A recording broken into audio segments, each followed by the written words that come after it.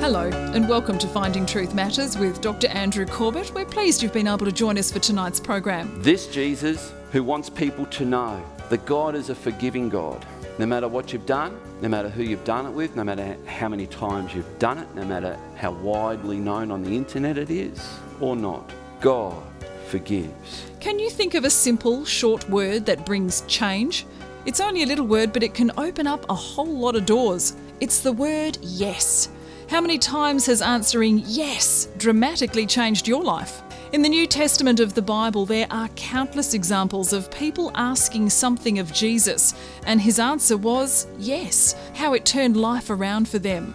Tonight, Dr. Corbett explores the impact of that one little word and how it can change your life. You are going to need your Bibles. If you don't have a Bible, borrow the person's beside you, but you are going to need a Bible, and we are going to be looking in the Gospel of Matthew chapter 9 in just a moment. This is the power of yes. The power of yes. And I wonder if we could just think about this for a moment. How many times has your life taken a course correction or a course deviation or a change of course in life because you said yes? Has anyone said yes and it's changed your life? All right, I need an example. When you get married. Was that a good change? Okay. All right, Elizabeth? Yes, when I accepted Jesus. Yes, when you accepted Jesus. Very good. Any other stories of how yes changed your life?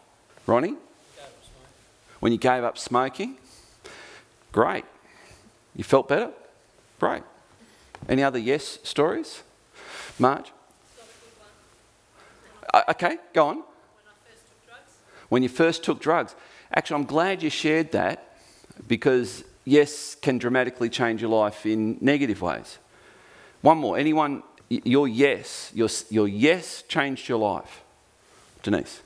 When I said yes to a job last year. When you said yes to a job last year, how did it change your life? Double my income. Doubled your income. That's a good yes. Yes can change your world. And as we've heard in this brief snapshot, and I guess most of you, except Marjorie, were thinking I was looking for positive examples of how yes can change your life. And that's why I'm glad that Marjorie shared what she shared, because sometimes saying yes can actually cost you and it can be harmful and detrimental to you. How many ways are there of saying yes? Now I see Vince here, and of course in Italiano, how do you say yes, Vince? Si. Easy. Si. And if you were Spanish, you would say it how? Si. If you were Dutch? Ja. There's the Dutch segment over here, I've just noticed. If you were British, how would you say it? Oh, jolly. Oh, what? Yes. If you were Kiwi, how would you say yes? Yeah, brew. If you were Australian, how would you say it? This is how you'd say it. Let me tell you. You'd say it like this. Yeah, nah. Covers both bases. Yeah, nah, yeah. Anyone here Greek, speak Greek? How do Greeks say yes? Here it is. Get ready. Night. By the way. Any other? Polish. Tuck. Yes. Have we missed any languages out? I think we covered all of them, haven't we? What was that one? Oui. French. German? Yeah. Very similar to Dutch. Have we covered them all? Japanese? Hi. Have we got them all? Like what's Tagalog? What's Filipino? Anyone know yes in Tagalog? Language teacher? Yeah. I think so. I think you're right. Russian? Da. Я не говорю по-русски. Okay. That's not what I'm talking about when I talk about the different ways of saying yes. But I thought that was an interesting exercise anyway. How many ways are there to say yes? I actually think there's basically two. you can verbalise it, or you can act on it. Do you remember Jesus told a parable about saying yes? He said once there was a father who had 2 sons, and he said to his first son, "Go today and work in my vineyard." And he said, "Yes." And Jesus said, "And he did not." Then he went to the younger son and he said, "Go and work in my vineyard." And the younger son said, "No." And he went and worked in the vineyard. So really he did say yes. Because in that instance, Jesus said, actions speak louder than words. So now we're in Matthew chapter 9. I want you to follow me as we look at this. And we're reading from verse 1. And it says this: "And getting into a boat, he crossed over and came to his own city. And behold, some people brought to him a paralytic," or a paraplegic, "lying on a bed. And when Jesus saw their faith, he said to the paralytic, 'Take heart, my son, your sins are forgiven.' And behold, some of the scribes said to themselves, 'This man is blaspheming.' But Jesus, knowing their thoughts, said, 'Why do you think evil in your hearts? For which is easier to say, your sins are forgiven, or to say, rise and walk? But that you may know that the Son of Man has authority on earth to forgive sins.' He then said to the paralytic, 'Rise, pick up your bed and go home.' And he rose and went home. When the crowd saw it, they were afraid, and they glorified God who had given such authority to men." This paraplegic man asked Jesus a question, and Jesus answered his question with yes. Let's keep reading. Verse 9. "As Jesus passed on from there, he saw a man called Matthew sitting at the tax booth. He said to him, 'Follow me.' And he rose and followed him. And as Jesus reclined at table in the house, behold, many tax collectors and sinners came and were reclining with Jesus and his disciples. And when the Pharisees saw this, they said to the disciples, 'Why does your teacher eat with tax collectors and sinners?'" By the way, how would we respond if God decided to bring in lots of tax collectors and sinners in our modern era? How would we respond as a church? How would we respond if we are praying for God to save people who are utterly lost, and next Sunday we see the utterly lost come into church? How would we respond? Because sometimes I wonder if we don't let our imaginations run, or just don't get out enough. What do the utterly lost look like? Like us. And sometimes they don't look like us, and that can be scary. Sometimes they can come in holding the hand. A man can be holding the hand of a man. A woman could be holding the hand of a woman. That maybe is not so odd, but they could be in a kind of relationship that just we would think that's because they're lost. How are we going to respond? I was sharing in my home group this week that there was a pastor who, he and his wife had just devastated their small church of about 50 people or so, had 30 people or so get up and walk out one Sunday because 2 people who identified as gay walked into the church and they felt the pastor should have kicked them out. I'll just tell you straight up now, I'm not kicking anyone out. So just get ready. Are we praying for people to be saved? So here we have in this passage, this man, Matthew, he asked a question.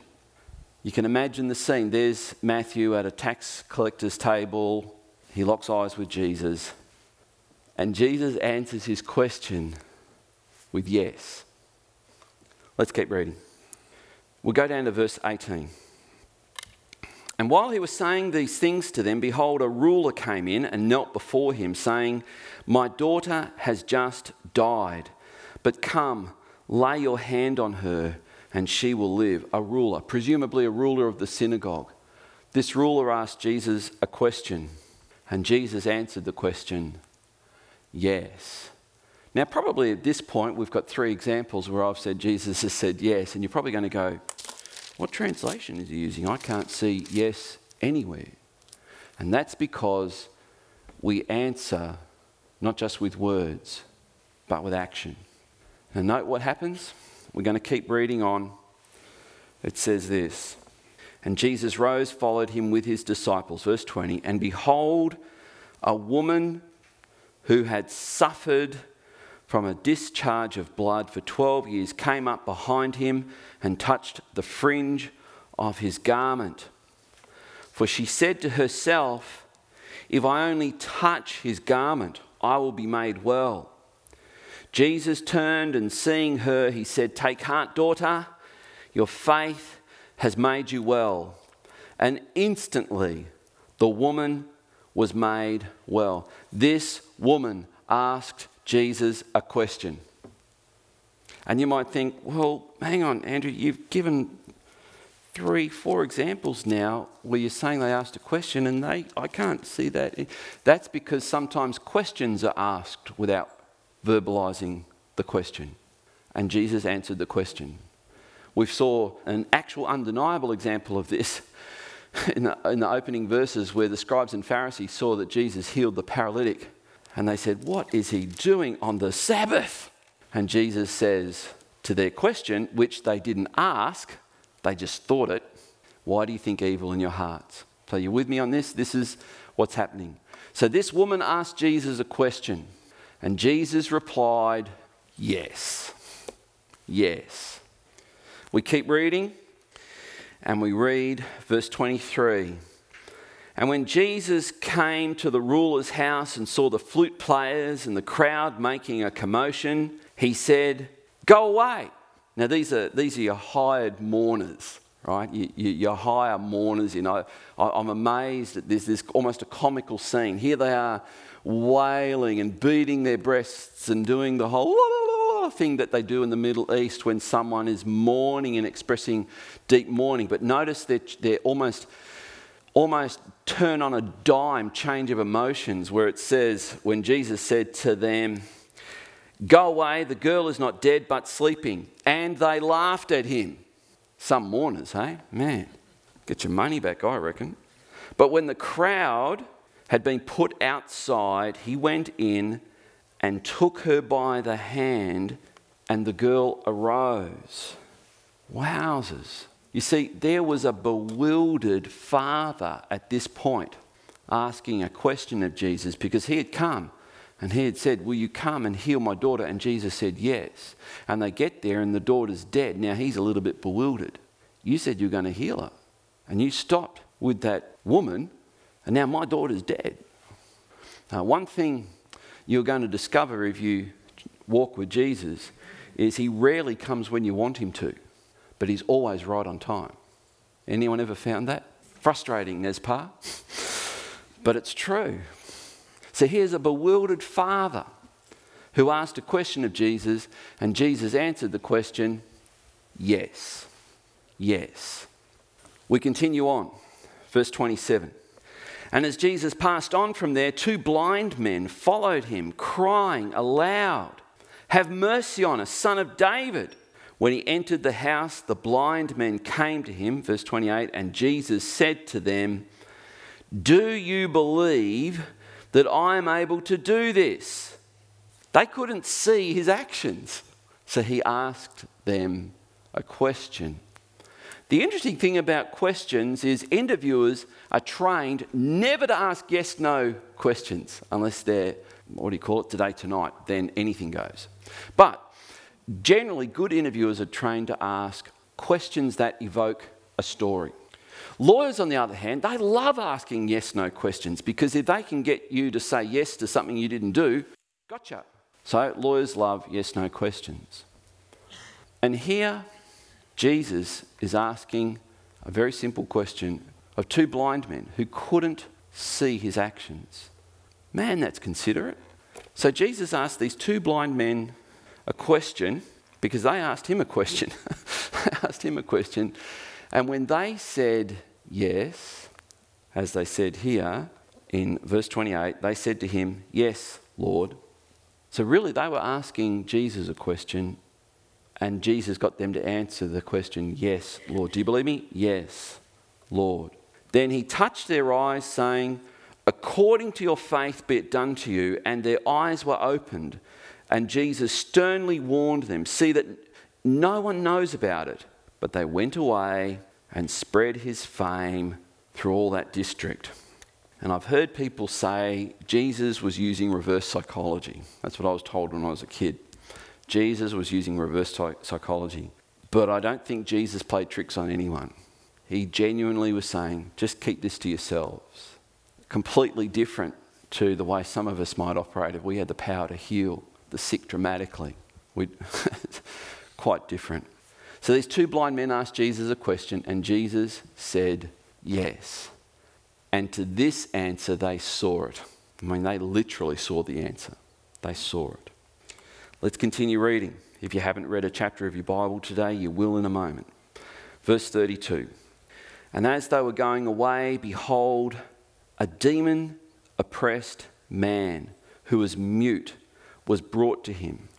And when the demon had been cast out, the mute man spoke, and the crowds marvelled, saying, never was anything like this seen in Israel. And the Pharisees said, he casts out demons by the prince of demons. This mute man, this man who could not speak, asked Jesus a question.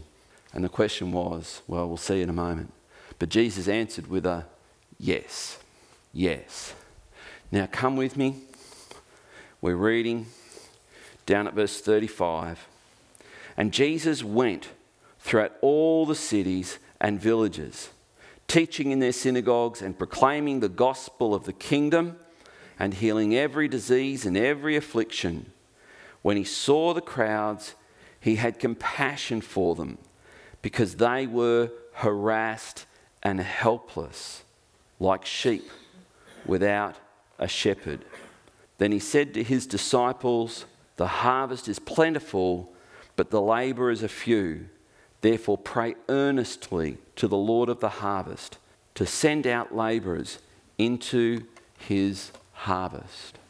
The crowd from these villages asked Jesus a question, and Jesus' answer was yes. The power of yes. What questions did they ask? What questions did each of these people ask?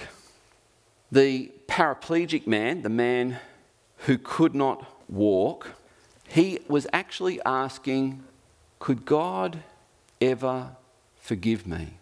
How do we know that? Because of how Jesus responded to him. This is amazing, where friends bring in this man who could not walk on a bed, which would have been, two poles with a bracing pole either end and some kind of Hessian or animal skin, and brought him in and put him there. I mean, the question you would think is, will you heal me? But there was a question that Jesus answered that we don't hear because often we don't listen well, me included. But Jesus heard the question because the first thing he said to this man was, your sins are forgiven. Therefore, he's answering a question which could have most likely been, could God ever forgive me? I wonder what he'd done.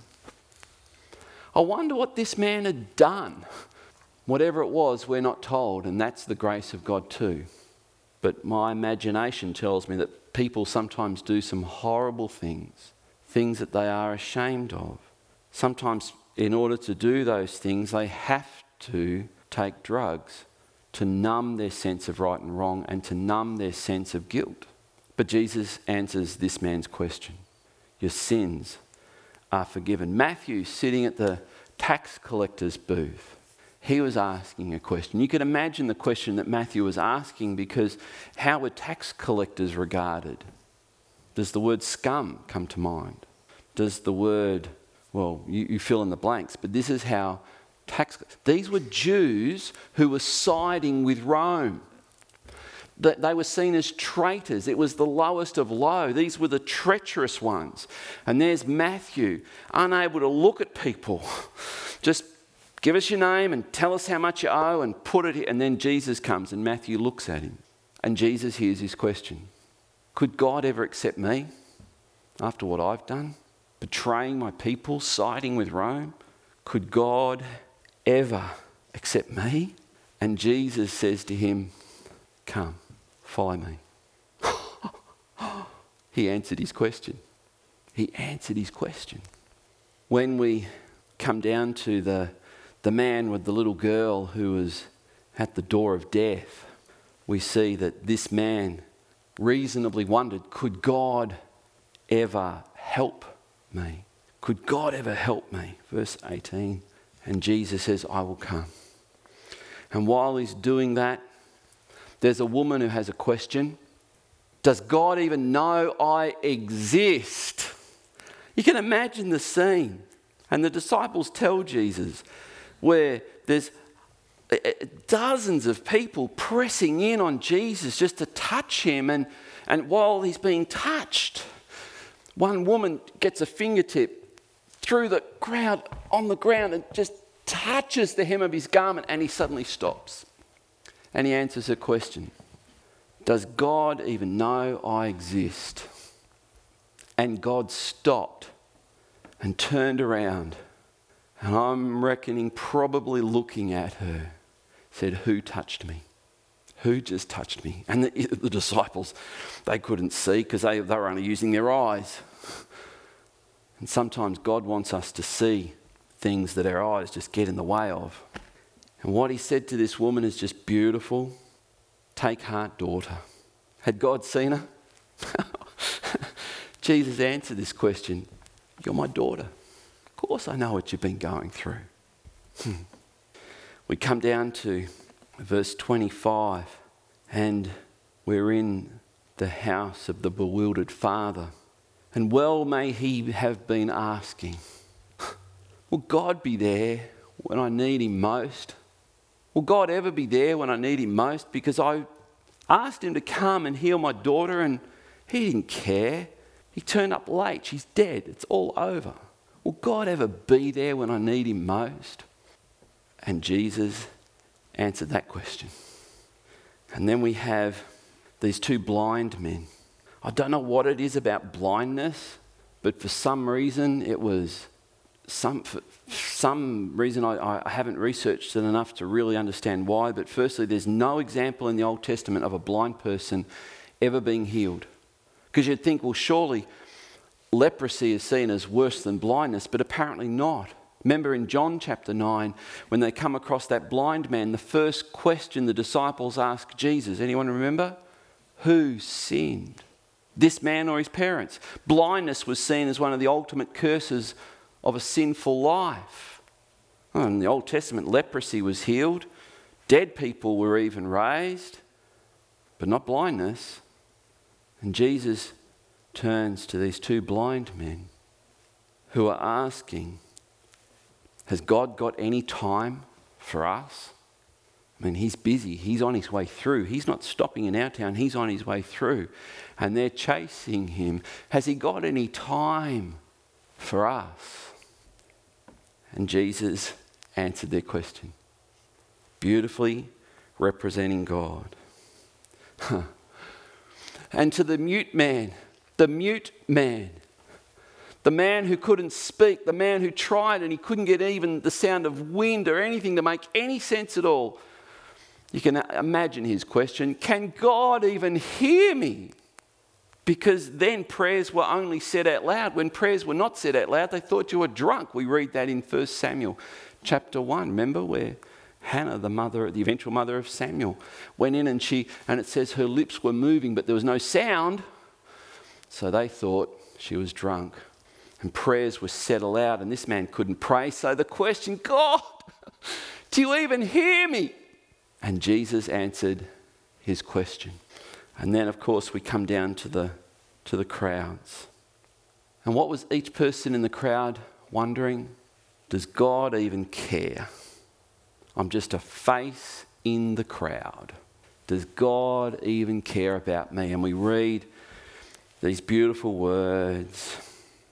When he saw the crowds, he had compassion for them because they were harassed and helpless. Does God even know I exist, and does he care? Does he care about me? And Jesus, to each of these questions, he answered yes. And this is the Jesus we represent. We represent this Jesus. This Jesus who wants people to know that God is a forgiving God. No matter what you've done, no matter who you've done it with, no matter how many times you've done it, no matter how widely known on the internet it is or not, God forgives. To Matthew, we learn that Jesus presented God as the yes God, the God, will he accept me? After all I've done, will he accept me? And we represent this God in the world. And to the Matthews of this world, we say, come, join us, hang with us. You've known the shocking pain of rejection. I don't know if there's a worse pain than rejection. If there is, I don't really want to know about it because rejection's pretty bad. And Matthew suffered horribly from it. And Jesus answered the question, God accepts you. And to the man with the daughter at death's door, he answered the question, yes, God can help. To the woman who asked the question, does God even know I exist? Yes, you're his daughter. He knows you exist. To the little girl lying lifeless there and her bewildered father, wondering, will God ever come when I need him? Jesus answered, yes, yes. And when he does, you'll know it. To the two blind men who suffered the stigma of blindness, who were following Jesus, and how they did that, I have not really any much idea, except they would have heard the crowds around Jesus. The crowds who had walked by them, the crowds who had rejected them because they were blind. And blindness was the blight of a sinful life, and you get what you deserve. And yet Jesus heals them both, and he answers the question that yes, God's got time for you. And to the crowds, harassed and harangued, you're not just a face in a crowd, Jesus knows you. To the mute man, Jesus, he tells us, God hears you. He hears you.